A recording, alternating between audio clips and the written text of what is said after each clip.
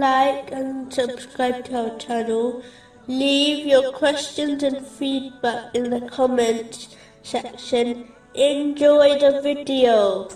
Moving on to chapter 14, verse 14. And we will surely cause you to dwell in the land after them. This verse reminds Muslims of the very important position they have been appointed to by Allah, the Exalted, namely, the ambassadors of Islam. It is extremely important for Muslims to fulfill this duty according to their potential. The best way to achieve this is by fulfilling the commands of Allah, the Exalted, refraining from His prohibitions, and being patient with His choices. The reason why Islam spread across the entire globe is because the righteous predecessors took this duty very seriously. When they gained and acted on beneficial knowledge, the outside world recognized the truthfulness of Islam through their behavior. This caused countless people to enter the fold of Islam. Unfortunately, many Muslims today believe that showing others about Islam is merely in one's appearance, such as growing a beard or wearing a scarf.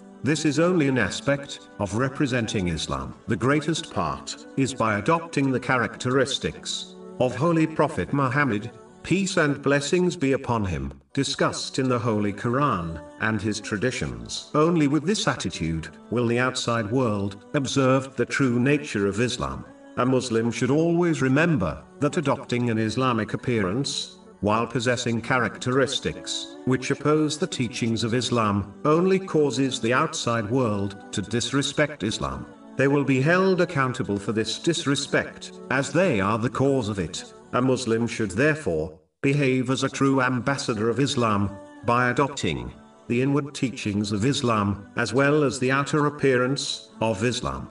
In addition, this important position should remind Muslims that they will be held accountable and questioned whether they fulfill this role or not on Judgment Day, the same way a king would become angry at their diplomat and representative if they failed to fulfill their duty. So will Allah, the Exalted, become angry with the Muslim who fails to fulfill their duty as an ambassador of Islam.